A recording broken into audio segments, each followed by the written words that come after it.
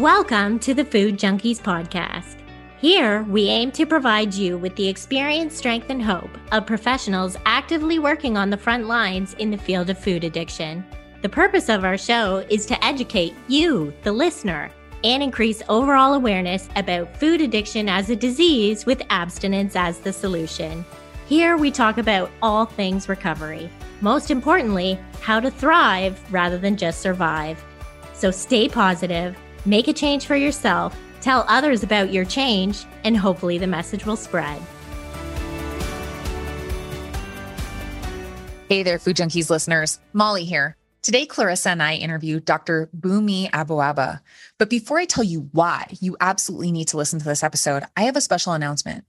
Clarissa and I are officially launching a business together. Sweet Sobriety is a one-of-a-kind online coaching community and connection platform for those seeking an improved relationship with self, food, and body. While we're still in the process of developing all of our services, we're happy to share our Surviving the Holidays workshop with Bethany Mazaru that begins Wednesday, November 16th. In this very practical workshop, you will create your own personalized game plan for your upcoming holidays over 4 weeks. Learn what makes the holidays so challenging, set your own intention, make a detailed plan that works for you. Learn about self-care and integrate it into your plan. Learn about and plan your boundaries for the holidays. Leverage any food slips and glean learnings from your own post-holiday debrief to propel you forward. What you'll get: a Sweet Sobriety holiday plan template, guidance to completing your plan via 4 video modules to watch at your own pace, 4 one-hour live support sessions, 1 per week for those joining in November 2022. Register by going to sweetsobriety.ca or by checking the show notes for the website link. Now, here's why you need to listen to this episode. Dr. Bunmi Abuaba is a food addiction coach who helps clients achieve a healthy relationship with food to meet long-term health goals. Dr. Bunmi's work covers the full spectrum of disordered eating, including overeating, compulsive eating, emotional eating, and other associated patterns. She runs 7-day self-care retreats for clients suffering from food addiction and is the author of Craving Freedom, a book for those wanting to build a healthy relationship with food.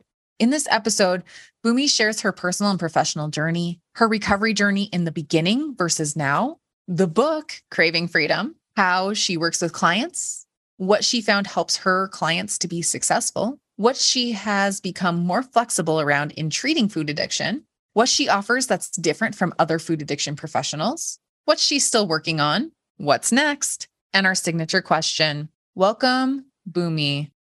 All right. Well, thank you, Bunmi, for being here and joining us. I know you're in the UK, we're in North America, so timing is always really interesting. Would you introduce yourself for our listeners and share a bit about your personal and professional paths and how they led to where you are now? Okay. So I'm Bunmi. I am a food addiction professional right now.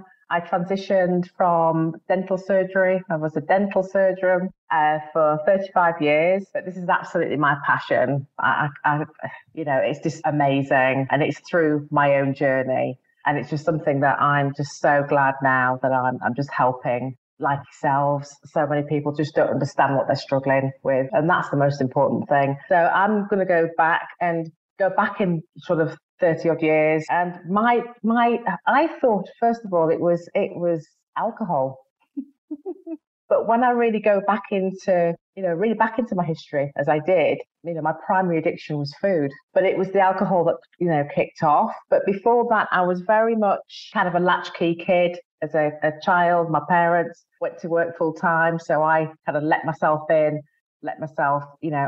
of the house, went to school, came home. And my first thing was my parents always left me food. So that when they came home, I was kind of hungry before dinner. So I'd always have like a little red and white flask of, tomato soup and a sandwich and a little chocolate bar. And I just remember that's something that I rushed home to have. And I'd do my homework and watch television. But then, there was the pantry, and it was the larder was full of food. So it was kind of my comfort. It was my go-to. So bit by bit, I was starting to go into the pantry and kind of sneak chocolate that was there, because we had a big larder full of lots of food and biscuits, and my pattern right from the get-go, whether it was food or alcohol, was hiding, sneaking, stealing. But I didn't realize that until I actually got into recovery, that it started from then, and I was probably about the age of 6 or 7. sneaking down and having a midnight feast and eating raw jelly, all of that, and taking the peanut butter and eating it out of the jar, and Ovaltine, all that kind of thing. That's what I was doing. But then sort of when I got into my teens, it became alcohol. So, my first Saturday job, I gravitated towards people who kind of drank. And then, so it was the alcohol that took off for many, many years. And 7 rehabs later, it was awful. Yeah, that was my journey. Really couldn't get sober for a long, long time. It just affected all areas of my life, home, professional, the whole shebang. It was a bit of a crash, car crash. And finally, God willing, I got the message in the end. I was willing to not do it my way anymore. I always thought I could do it my way. Oh, I'm different. I can do it my way. But it was just an absolute car crash. So 2008, I came into proper recovery, and did a 12-step program, and I just stuck with it. But little did I know, it was the little food monster came up again. And I was sober. I was, out from alcohol. I was starting to get my life back into, getting back the children, everything. It was an absolute, it was a car crash. There's lots and lots of consequences. And I was sober, right? But then it was the food. And bit by bit, it was the old patterns again.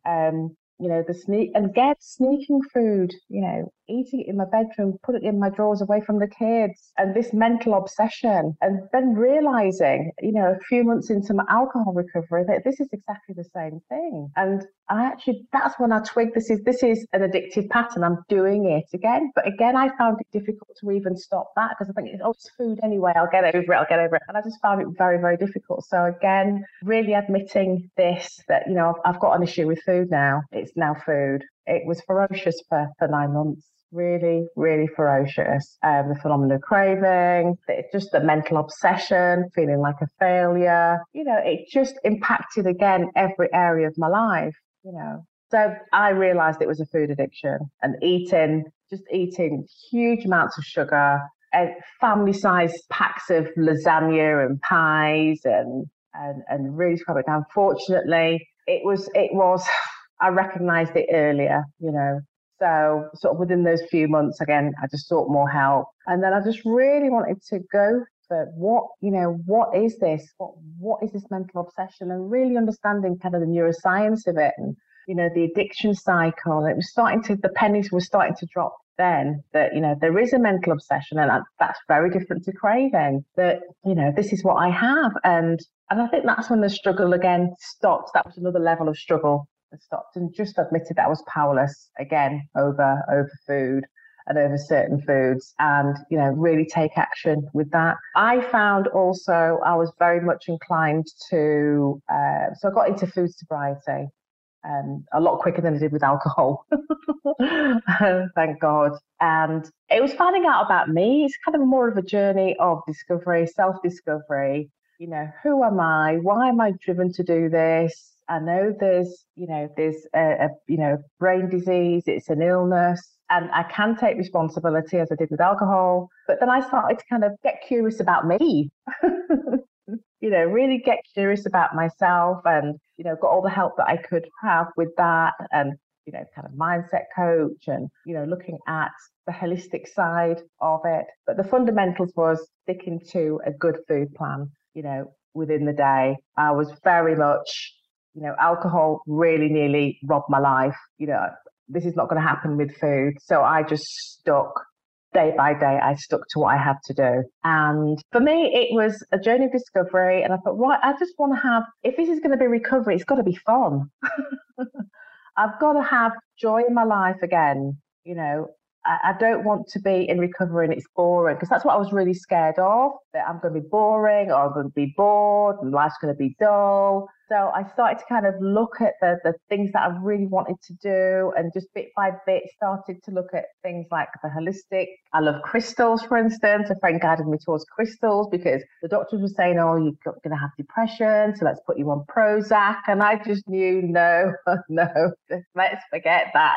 because that again is another slippery road. And I thought, I want to get this joy back in my life. So I started to find hobbies and pastimes and things that kind of non-food related and that I really enjoyed. So it was crystals and Reiki and all the things that helped me and giving me that kind of joy and that energy of joy back and that vitality and power of prayer and affirmations and all of that was just for me part of my a really massive part of my recovery. But the fundamentals was, being able to have a sponsor, to speak to somebody, to really, be honest, because honesty is a very, very big thing. Being able to be honest is so freeing. It is the fundamental of recovery. If you can't be honest with yourself, and you can't be honest with somebody else, one other person, then you're in trouble. And so that to me was really good that, I had issues that come up in the day and that I could, talk to somebody and not rush to food, not rush to whatever. And what can I do if that person's not there? And again, prayer and distractions such as going for a walk or meditation, all these things I really had to practice. I had to practice it and I had to practice it. And, I'm somebody with alcohol, it was all in. And with food, I was all in. And with recovery, I'm all in. I'm an innie and not an outie. There's no, and I can't stress that enough that, making that declaration to yourself that, you are really worth recovery because so much comes out of it, that it's not boring. It's not, it's not kind of, oh gosh, life's going to be so dull. My life has turned around so much and I can doing so much more. I can't believe the things the energy that I have, the joy, the peace, the freedom. And, I'm just really proud of myself.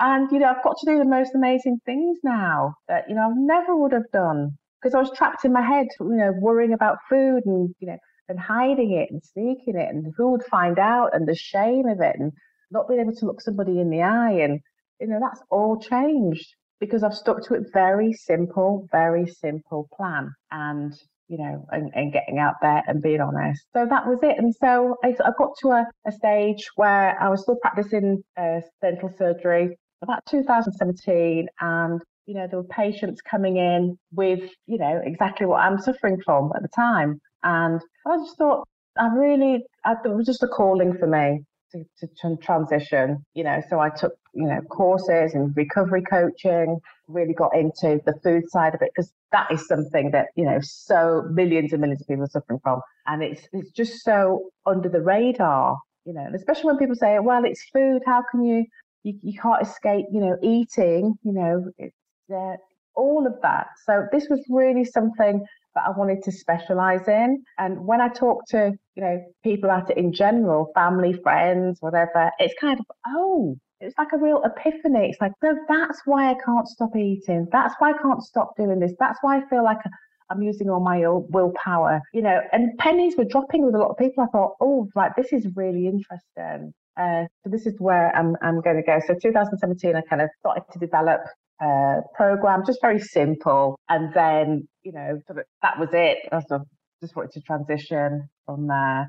And dentistry is now. I've still got my license as a dentist just in case. You never know. But this is what I love doing, just helping others who really, didn't know what they were struggling from, for years, probably decades. And, anywhere I can help, I will. Thank you so much for sharing that. I could certainly relate. I had my own, struggles with alcohol and 3 treatment centers later. And I really, once I found food addiction recovery, it was the same kind of path. It was much quicker transition because I already had that recovery from alcohol. And I will always wonder if I had addressed the food, would I have kept going back to the alcohol if they had talked about the food in that treatment center. And that is another thing I'm really passionate about, hopefully getting alcohol drug treatment centers to address nutrition as well. I'm wondering if you could share a little bit. That's very important, actually. Yeah. You kind of hit the nail on the head that is, as you said, a lot of people's primary disease was food. So it is addressing it all together. I think, amazing, Clarissa. Yeah. Yeah. Totally with it. Yeah.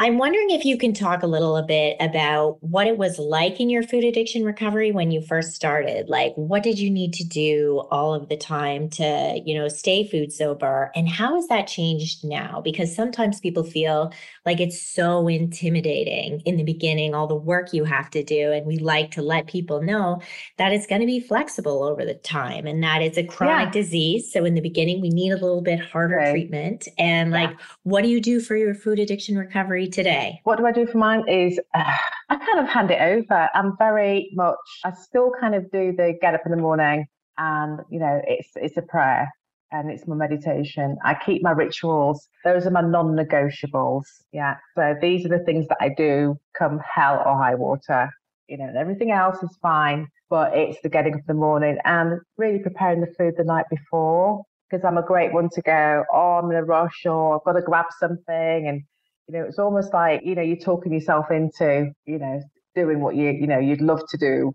I love to do at the time, which was just grabbing anything. And then grabbing anything could be, I'm just going to grab something on the way to work. And, all of that had to go. I'm not grabbing things anymore. I don't have to grab. I can prepare and, and eat mindfully and calmly. So it's always kind of preparing things the night before. So I can get up, there's a prayer, meditation, food, 3 things I need to do for the day. 3 important things I need to do. I make sure my day is calm as possible. So I have time for my recovery, time to do my meditation. I'll do it a couple of times during the day. So the morning and probably lunchtime, I'll just have 10 minutes just to kind of calm and just centered and make sure I go for my walk. That's another thing that I'd like to do. I always call somebody just to see how they are. Again, these are just things that I've always kind of done in recovery, and then just get on the rest of the day, but just be very mindful of the times that I eat, because I don't want to kind of just slip into it's mindlessness as well, that we can slip into that very easily. And then there's the unconscious eating. So I'm very conscious of what I eat. I sit and I take my time, the phone goes off, and I enjoy my food. I enjoy my food. I make sure I've got lovely spices in there and so I enjoy my food. So that's it. I've got to a stage that I think what I call a position of neutrality. So actually, if I walk down into a shop, the supermarket, and I walk past the pastries, I've got to that point now in my recovery that it's not an issue, that, I can do that safely, that I'm not almost gone into kind of unconscious, let me buy that, etc. Whereas at the beginning, there was lots of strategies, you trigger food, you trigger environments, all of that. And it is important to really take recovery seriously, that it's not a case of dabbling, but it's good, but you have to put the work in. That's not willpower. That's just putting in the work so that you don't have to use the willpower, which is what a lot of people, who are struggling like with kind of yo-yo diet, that it's I've got to use willpower, we're so determined. And I've got to that position now where I don't use willpower. I had to put the work in though. And, I just knew myself that if I didn't, then I'll be off path. And just to say to anybody who's out there that really starting, be as disciplined as you possibly can, but also be very, very gentle. You can be still very, very gentle, that this is not linear, that there may be times that you do slip, and it's not to think, oh my goodness, how terrible I am. It's, what have I learned from this? It's a learning. It's a real journey of learning, a journey of discovery. What are the things that trick you? How can we circumnavigate them initially? How do we create boundaries? Again, I was somebody with no boundaries, and that's what always triggered me, boundaries with relationships or, people pleasing, all of that. And creating those boundaries bit by bit over the years. If I ever had panics, I had, particular techniques that I could use to calm myself down, and, this too shall pass. But, a lot of somatic, kind of techniques, breath work's very important, and using those tools, even if I was fine, because I knew if I kept practicing them, that when the curveballs or something hit the fan, then I'd be able to do that, or be able to pick up the phone to somebody, or it just became automatic. So I am not trudging it. It starts to become a flow, And it's like, oh, hey, and then the days seem to flow better and you automatically know what to do. And as I said, it's not linear, but if you really have that, recovery is just beautiful, and just knowing what your why is, what do you want to achieve? And again, that's a very important thing. What is your destination? Where do you want to land in, say, 5 years' time? What do you want to be doing? Health-wise, do you want to be running with your kids, or being able to go hiking without being out of breath, or just being able to sit on a plane seat without taking up two, or even just doing all the simple things in life, and then doing all the big stuff that is impacted when you just don't feel free in your head, that you're preoccupied with food or preoccupied with all the planning and the preparing and everything else, and all that space that's now free to do some wonderful things. So it's looking at the big why, and always having that in your mind. Yeah, and just getting all that into play. And it does sound like, sounds like hard work, but honestly, it's really worth it. It's really, really worth it. But it's just to be gentle on yourself. Lots of self-care, lots of giving yourself a pat on the back. Yeah.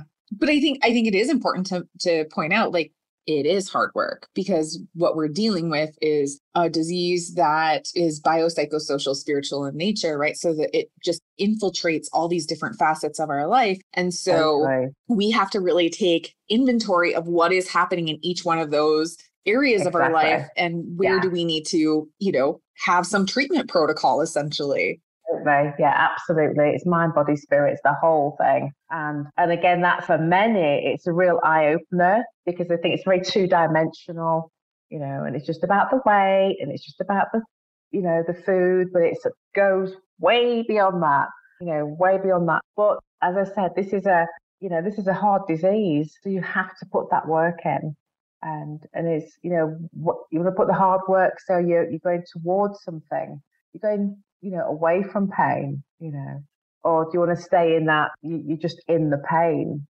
Yeah. So when somebody says to me, oh, I don't think I can give up that chocolate bar or whatever, I just say, okay, let's see how you go for it, see how it works out for you, for a week, and they come back and, in all honesty, yes, you're moving towards the pain, you're moving away from the pain, or just want to stay in the pain. So, either or, it's still, it's still work to be done. So I'd rather be moving away from the pain towards joy, with that bit of hard work, which becomes then automatic. Right. And then it's not so hard. It's not so hard. Yeah, absolutely. It's like going for a run, isn't it? When you go running, and the first 10 minutes is like, then all of a sudden you kind of kick in, and then you're flowing, aren't you? And then you're running, and it's, that's not too bad. It's a bit like that. Exactly. Yeah. It's like all of a sudden you stop, or you look back and you're like, when did that get not so hard? When did that get a bit easier? When did it actually start to feel natural? Like I don't have to think about it so much. Absolutely. Yeah. So thank you so much for sharing all of that about your story, and really how you got to where you were, and like that aha, and like this really big shift of like, I need to work with people. And I'm wondering, then what inspired you to write Craving Freedom? Who's this book for? Is it for the professional, or just anyone looking to get freedom from food obsession? Will you summarize the method, your R4 method? Can you just kind of give us a soundbite for that? Yeah. So the book was I think it was for everybody, really, for anyone who just wants to know a bit more about, food addiction and, other kind of eating disorders, and just some little simple tips in there, but also for the health professionals probably interested in maybe taking the course as well. But I found when I was talking to people about food addiction and sort of raising awareness, that it was like it's like an aha moment. So I was just talking to a friend of mine. I thought, well, if I can just put something together that's very simple to kind of much more simple to understand, and then, people would understand it more, I think that'd be great. And in the UK, food addiction is people are starting to kind of realize that we've had a couple of good documentaries, I think sort of 30 Days with Dr. Zan, and he's doing the 30 days of eating, junk food and what happens, and talk about food addiction. And I just wanted to kind of raise that awareness in the education, because it is the education that's really, really important, that people don't know what they're struggling with. And once people start to know what they're struggling with, because it's like, it is the aha moment. It's like, right then, I'm not lazy, I'm not lacking in willpower. there is a way, there is a solution. And they would take it. And again, it was, well, how do I start? And this is when I kind of go, right, okay, maybe some simple steps, just simple steps. And I know talking to some clinicians, it's like, oh, we're staying away from anything, oh, no, and that's always the case when you hear things of eating disorders, a lot of healthcare professionals like, oh, we don't know what to do, and it's a bit scary. So I wanted to create something like a first responder type of course, like, and at least to get to recognize a little bit of education, and okay, I could do a little bit of support, but then I'm going to have to signpost them to a food addiction specialist or an eating disorder, a counsellor, or Overeaters Anonymous, but maybe keep them in that safe space for a little bit until, and again, it's about, this is what, especially during the pandemic as well, that there were so many, we can't access, a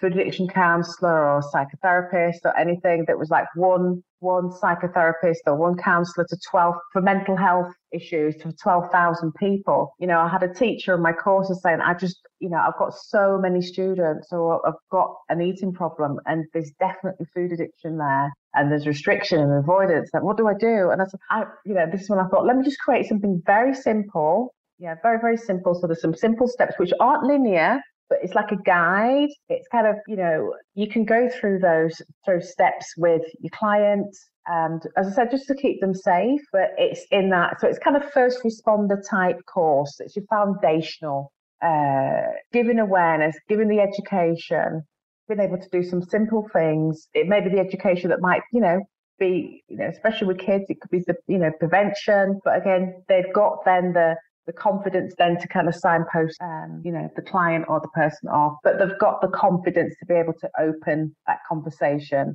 to be able to talk about and educate and give some sort of steps. So that's where the R4 came in. So it was about a relationship to food, relationship to self. Then we're talking about reframing. So very simple, with the mental obsession. Again, I'm really a big talker about the mental obsession. Calming the inner chatter. Weight is not related to worth. So again, bringing up self-worth issues and how to help someone, in that stage. So kind of the reframe, and then the resilience coping mechanisms for, craving. So very simple stuff, craving mechanisms, skills. Then the recovery is, maintaining all of that, maintaining a daily routine, daily rituals. What daily rituals can you use? Building something up, simple steps with food planning, keeping that very simple so that they've got at least a framework, a structure, a few things. But as we know, this is where we kind of step in. Yeah, and it's almost like having a paramedic. Right. They treat the wound and then they send you to someone who really treats the disease, right? Absolutely. And so now you're working with clients and you just launched a program. Can you tell us more about it? What can people expect if they sign up to work with you? How do you work with clients, and what's your approach? All right. Well, it's so quite many varied. questions. Yeah. It's quite varied. It depends on the client as well. But obviously a very, very detailed assessment, which, may take two sessions, to really ascertain, what the client is struggling with and suffering from. And then really getting them straight into the food planning. I think it's very important to get them in before there's any, because you know what we're like. The head goes, oh, I'm not that bad. It's not that bad. No, I'll be all right. So it's really kind of going right, sort of deep launch into let's get the food planning. So I actually have a team now. So I have a food addiction nutritionist that helps. So we get the food plan together with the client. So we're on our merry way. And then we really do work on, there's a lot of shame and guilt, so we start to work on that. We really do, though, formalize the kind of the daily routine and the rituals quite quickly. So we get them into that framework. So there's we need a focus. And then it just depends, but I have a team. So I have a nutritionist. I also more of a mindset coach as well. So they've got, it's like a wraparound service for my clients. And also I have a nervous coach expert as well. So we're looking at the trauma I'm, not a qualified trauma therapist, and I do respect that people need so much more because there's so many things, the consequences, past traumas, histories, all of that can have a real knock-on effect on somebody's recovery. And I think we know that, trauma is very much, synonymous with addiction as well. So, treating the client really with a wraparound service and coaching them through. It's normally 3 months to 6 months. As we know, 3 months is when the brain starts to settle down, and take them through there. So take them through that process. So it's daily check-ins with me. Are we honest with our food plan? Making sure that the food plan's, submitted to me, and making it fun.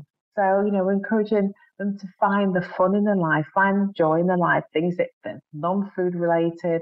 So again, it's self-discovery, and there's no mistakes, as in, if you slip up, again, relapse prevention is a very big one. We've got holidays at the moment, big events. What do you do? And as I said initially, we talk through, I'm here, you can call me, try and encourage my clients to go to some like Overeaters Anonymous as well. So they've got a wider, group of people that they're like-minded. I have a group as well, a coaching group, which, anybody can join. If they're just, one-to-one clients, they can join the group as well. So they're getting that network going. So these I've just started to formulate. That's been developed as, again, it's a journey for me. What does good look like for my clients? And I just really want to, and from feedback as well. So I just want to be able to go, right, okay, this is a service that I can use. And I just like to have this team because it just seems to be working really, really well. And so, yeah, that's where I am at the moment. That's amazing. And I was so happy when I saw that you were advertising that you were running services for clients, that it wasn't just geared toward professionals now, because I thought that because I read your book and I thought that it laid it out really nicely. And I'm like, hey, you're writing this for other professionals. Why are you not working with clients? But I mean, in a way, obviously other professionals are your clients, but then why are you not coaching them? But then you started doing that. And I was just so happy to see that. And so I'm wondering, now that you're working with like people who are actually experiencing this, and I'm sure, thinking about your own experience as well, like what have you found to be the most helpful to clients to remain on that path of recovery? Is there a specific tool? Is there some sort of mindset? Like what have you found to be helpful to clients who like are getting what they need and moving in the direction they want to be moving? For me, what works for me and has worked for other people is keep it in the day. Just keep it in the day. Just keep it as a 24-hour thing so that your head's not going, oh my God, what am I going to do next week? Have an overall plan, but just keep it in the day and keep it as lovely as possible in the day and do the best you can in the day. And that's all we can ask for. As you know, that, we are in the present, and that's what I always believe, that you ground yourself in a particular day. And, meditation really does help with that. And intention setting in the morning or the night before. I'm going to have a fantastic day. This is what I'm going to do, and it's planned out and that's it. But just keep it within the 24 hours. So do you do mindfulness skill building at all with clients then in order to kind of facilitate that? Or is it just like encouragement? No, mindfulness. Yeah, mindfulness. Oh, I do. Yeah, a lot of it. It's so important, right? Because like you mentioned before, it's that autopilot we go on so easily. And then if we don't have that awareness or even that hypervigilance in the beginning to know, what am I feeling in this moment? What am I thinking? It's like there's so much noise out there. We have no idea. And so we need those mindful moments scheduled throughout the day to just like a check-in, right? Yeah. Otherwise, you become unconscious again, don't you? And it becomes the unconscious action, the unconscious eating, and you can slip into that so easily. So that's why the keeping it in the day is very important. And the mindfulness within that day is so much better because of that. Yeah. Right. And that's exactly why I'm sure, like you have had, where we've had people say, I don't even know how this happened. I don't even know why I ate that thing. And this is exactly it, that lack of mindfulness in their program. So we're kind of wondering, when you first launched this program, you said you're making a few modifications. What have you become maybe more flexible around, and why have you made modifications to what you originally started with? We're always curious because we know, there's no one way to treat this food addiction. So what have you learned has been very beneficial and you've become a little bit more flexible around? I think number one, first of all, the modifications are, yes, more of the mindfulness, which I introduced. I think that was really, really important, but it's not linear. Yeah. And I think initially it sounded very linear to a lot of professionals. If they do X, Y, Z, then this is what they'll get. No, this is a long-term thing. And it's really espousing the fact that this is it's a complete life change. It's a complete lifestyle change. It's a long-term thing. This could be for years and years and years. And then just to realize that at the very beginning, that the person isn't just going to just recover. And many don't, unfortunately, as well, as we know. So really getting the kind of setting the expectations and managing expectations for the professional. So really, really putting that right at the beginning that, you can't just go home gung-ho and, you're really listening to the client and really listening to the person and not setting your expectations on them. Yeah. That is so key, right? Is that we have to remember that just because something worked for us, if this is our personal story, whether we are the professional or we're a peer or we're a family member, whomever it may be, just because it worked for us does not mean that it's going to work for somebody else. And we really have to just show up and listen to that person. Where are they at? Ask them what works for them, support them in that. Absolutely. Absolutely. Meet them where they're at. Yes. Yeah, and guide them forward. Yes. And I think that, it's easy to fall into that trap of like, oh, I just know the answer. Like you said, do X, Y, Z, do this cookie cutter thing and all will be right in the world. And unfortunately, I don't know many things that it actually works like that. I mean, maybe outside of math, right? Like math probably has some hard and fast rules, or there are probably some hard and fast rules in hard sciences. But when we're dealing with human beings, it just isn't that way. Although, this would be my thing that I would want to just speak out to the universe, to anybody who's listening to this, that this works for, is don't get sucked into the trap, because as human beings, right, we show up and we say just tell me the answer, just tell me what to do and I'll do it. And that's very much diet culture. Exactly.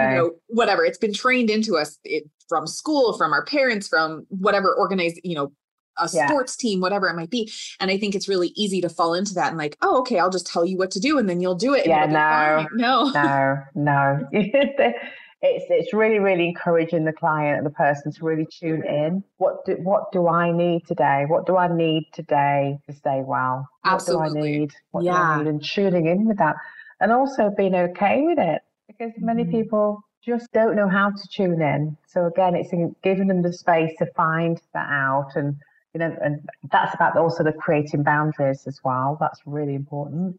And what do I need? And that's so lovely to know this is what I need today,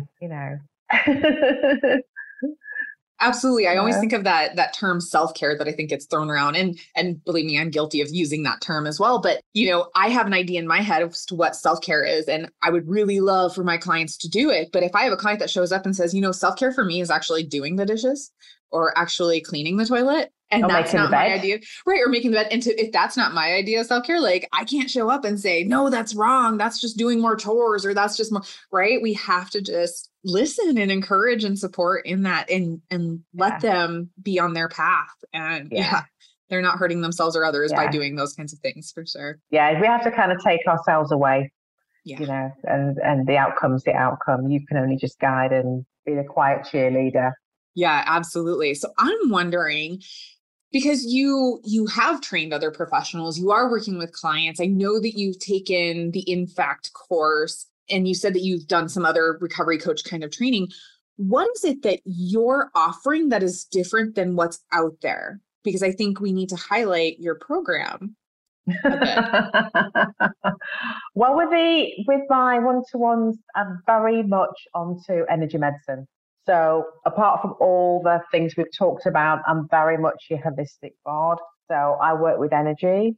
And for me, and as I said, if that resonates with, somebody when they've read my marketing or my sales or my whatever, if that resonates, then it's really good, because I love energy medicine. I love Reiki. I love working with crystals and doing lots of, actually there's I'm not going to say anything just yet, but in September, I'm doing another training but it's about energy medicine techniques. It's about kind of rewiring ourselves, getting our energy meridians, or, when you have acupuncture and reflexology, and it's all about the meridians, the energy centers, the 9 energy centers of the body. And when we're ill, they're not working well, and it's getting those energy patterns to start working nicely. Chakras, again, chakra healing, very important. Chakra balancing, I love all of that.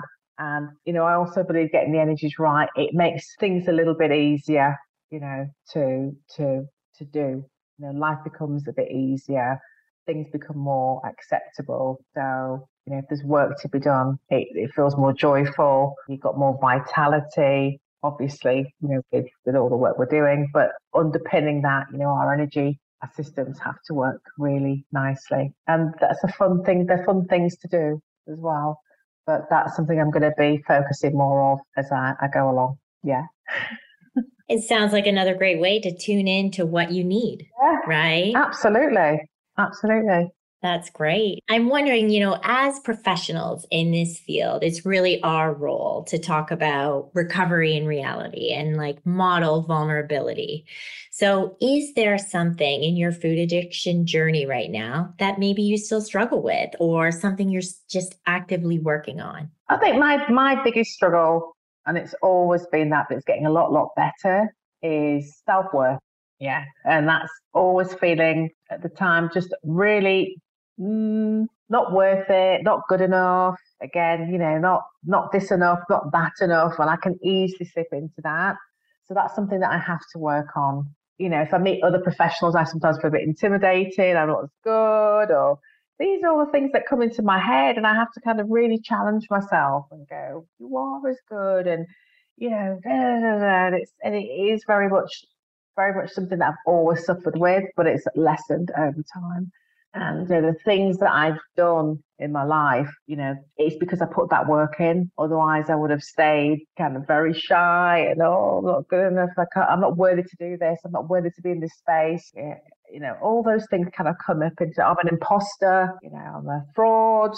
And that's something that I work on virtually every day. You're so not alone. We have these same conversations, and we have been in the field of mental health and addiction for a long time, and we still have those thoughts about it too. So, I think it's just so human of you. And, and I can just honor that. Yep. It comes up, and we have to have our coping mechanisms to talk it back down.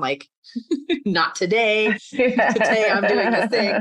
Today I'm moving toward my vision, whatever it might be. Yeah. And I call her Betty. Betty. So I have a little Betty. Hello, Betty, stop it. And in fact, I can laugh at it now. Whereas before it was like this overriding kind of paralyzing thing. And I'm like, oh, Betty, shut up. Go to sleep, So I've made it funny. Oh, I love that. When I use my GPS on my phone to get me anywhere, like when we were in Europe, her name is Betty, and I call her Betty the B word, because she's often like, turn around, you've gone the wrong way. Or she'll take you down, or Clarissa calls hers back alley Sally. She'll take us down the wrong way, right? So I love it. I can so picture that. And I just think that's amazing. That's brilliant. Yes. Oh, exactly. So it's Betty. No, right. And I just, again, I love that we can highlight that recovery can be fun. We talk a lot about, or I talk a lot about, I don't know if Clarissa ever does this, but I know she's heard me say this, a long time ago, one of my mentors said, listen, when people have the disease of addiction, it is like a Maserati, Lamborghini, Porsche. You think of a really fast, flashy car, and that's what addiction is, driving 100 miles an hour, 150 miles an hour on the Autobahn, or out on the sands in the desert or whatever, where they do the land speed test, right? It's fast, it's flashy, it gets you places, and it's really exciting. And we show up and we're selling recovery, right? And we're selling this beat up little whatever car, and and it's not an easy sell, right? We're like, can you trade me in that Maserati and take this really kind of janky car? It'll get you where it needs to go. And yeah, so I think it is important to just highlight how fun it can be, and it's okay to laugh, and it's okay to let loose a little bit, and just get silly with people. Yeah. Again, with trusted others, get silly and just really show up and share where you're really at. Yeah. So totally agree with you. Totally agree. Yeah. So I would have been doing this if there was no joy at the end of it. You know? And along the way, it would have been, I could have carried on drinking or carried on eating. Yep, exactly. So, yeah. Exactly. So I would love to ask, what's next? What's next for you and the programs? Is there another book, or do you have some like great vacation plan? I don't know. What's next? What's next? I think just enjoying being with family, to be honest. I've got 2 boys. I'm about to experience the empty nest. So I'm really just spending time, and it's so good that, again, in recovery, I could be present for them, their needs. My 2 boys, one's 21, James is 20, Theo's 21, and he's going to university in the next couple of months. So it's just really enjoying this time with them before they're both there, and I'm home alone. So that's what I'm looking forward to. But what's lovely is, I've gone through all that emptiness grief, is, again, recovery's helped me just go, there's no poor me in it. It's like, okay, so, what wonderful things. Again, it's just the next step. It's just the next step of evolution. What am I going to do? What's another change, etc., etc. So, yeah, I've got some ideas. Yeah, I'm going to be doing this training in September for kind of the energy medicine. So that's September time. And maybe set up a YouTube channel. Yeah, these are ideas. And there's daydream at the moment. So where can our listeners find you? Okay, so it's www.thefoodaddictioncoach.co.uk. And you're on Facebook, and I think links to... I'm on Facebook, yep. Yes. The Food Addiction Coach on Facebook, and on Instagram, it's the Food Addiction Coach. Again, on Twitter, it's the same. Awesome. Yeah, so it's the same all the way through. Yeah. Perfect. And we'll make sure all of that is in the show notes for sure. And I'm sure your website probably links. It's got all my, it's got everything there. If you want to contact me, my email address is on there, Bummy at the Food Addiction Coach. So, if anyone's struggling, please don't hesitate. Wonderful. Yeah. Okay. Well, awesome. Yes. And again, like, you guys, listen, she's very responsive to her messages, because I just want to put that out there. Like you do, you get back to people, and I love that. It doesn't take a whole lot of time. You're very good about that. So before you go, we have a signature question that we like to ask our guests. So if you could tell a younger version of yourself something about food addiction or food addiction recovery, what would it be? Well, food addiction, it wasn't my fault. I think there was a lot of blame. I used to blame myself. How come I'm so weak and so, not like everybody else? Why am I different? But it's a disease. So it's, to say it's not your fault, and treat yourself gently. And tell myself, my younger self, it didn't have to go through all the struggles of alcohol, etc. Was just to be willing. It's all right to be willing to start. I love that. And I also love that you said recovery is fun. I'm in my joy, right? Because I think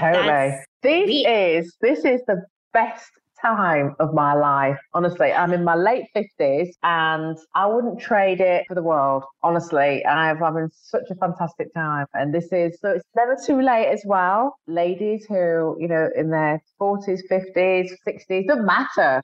It's never too late to start recovery. What a beautiful message to leave us with. Thank you so much for your time. You're welcome. Thanks. Thank you, girls. Thank you. Bye, everybody. Thanks for joining us this week on Food Junkies, Recovery from Food Addiction. Make sure to join our Facebook group, Sugar Free for Life support group, I'm Sweet Enough. You can subscribe to our show in iTunes or Stitchers. That way you'll never miss an episode. While you're at it, if you found value in this show, we'd appreciate a rating on iTunes. Or if you'd simply tell a friend about the show, that would help us out too. Don't forget to pick up your copy of Dr. Tarman's book, Food Junkies, which is available on Amazon.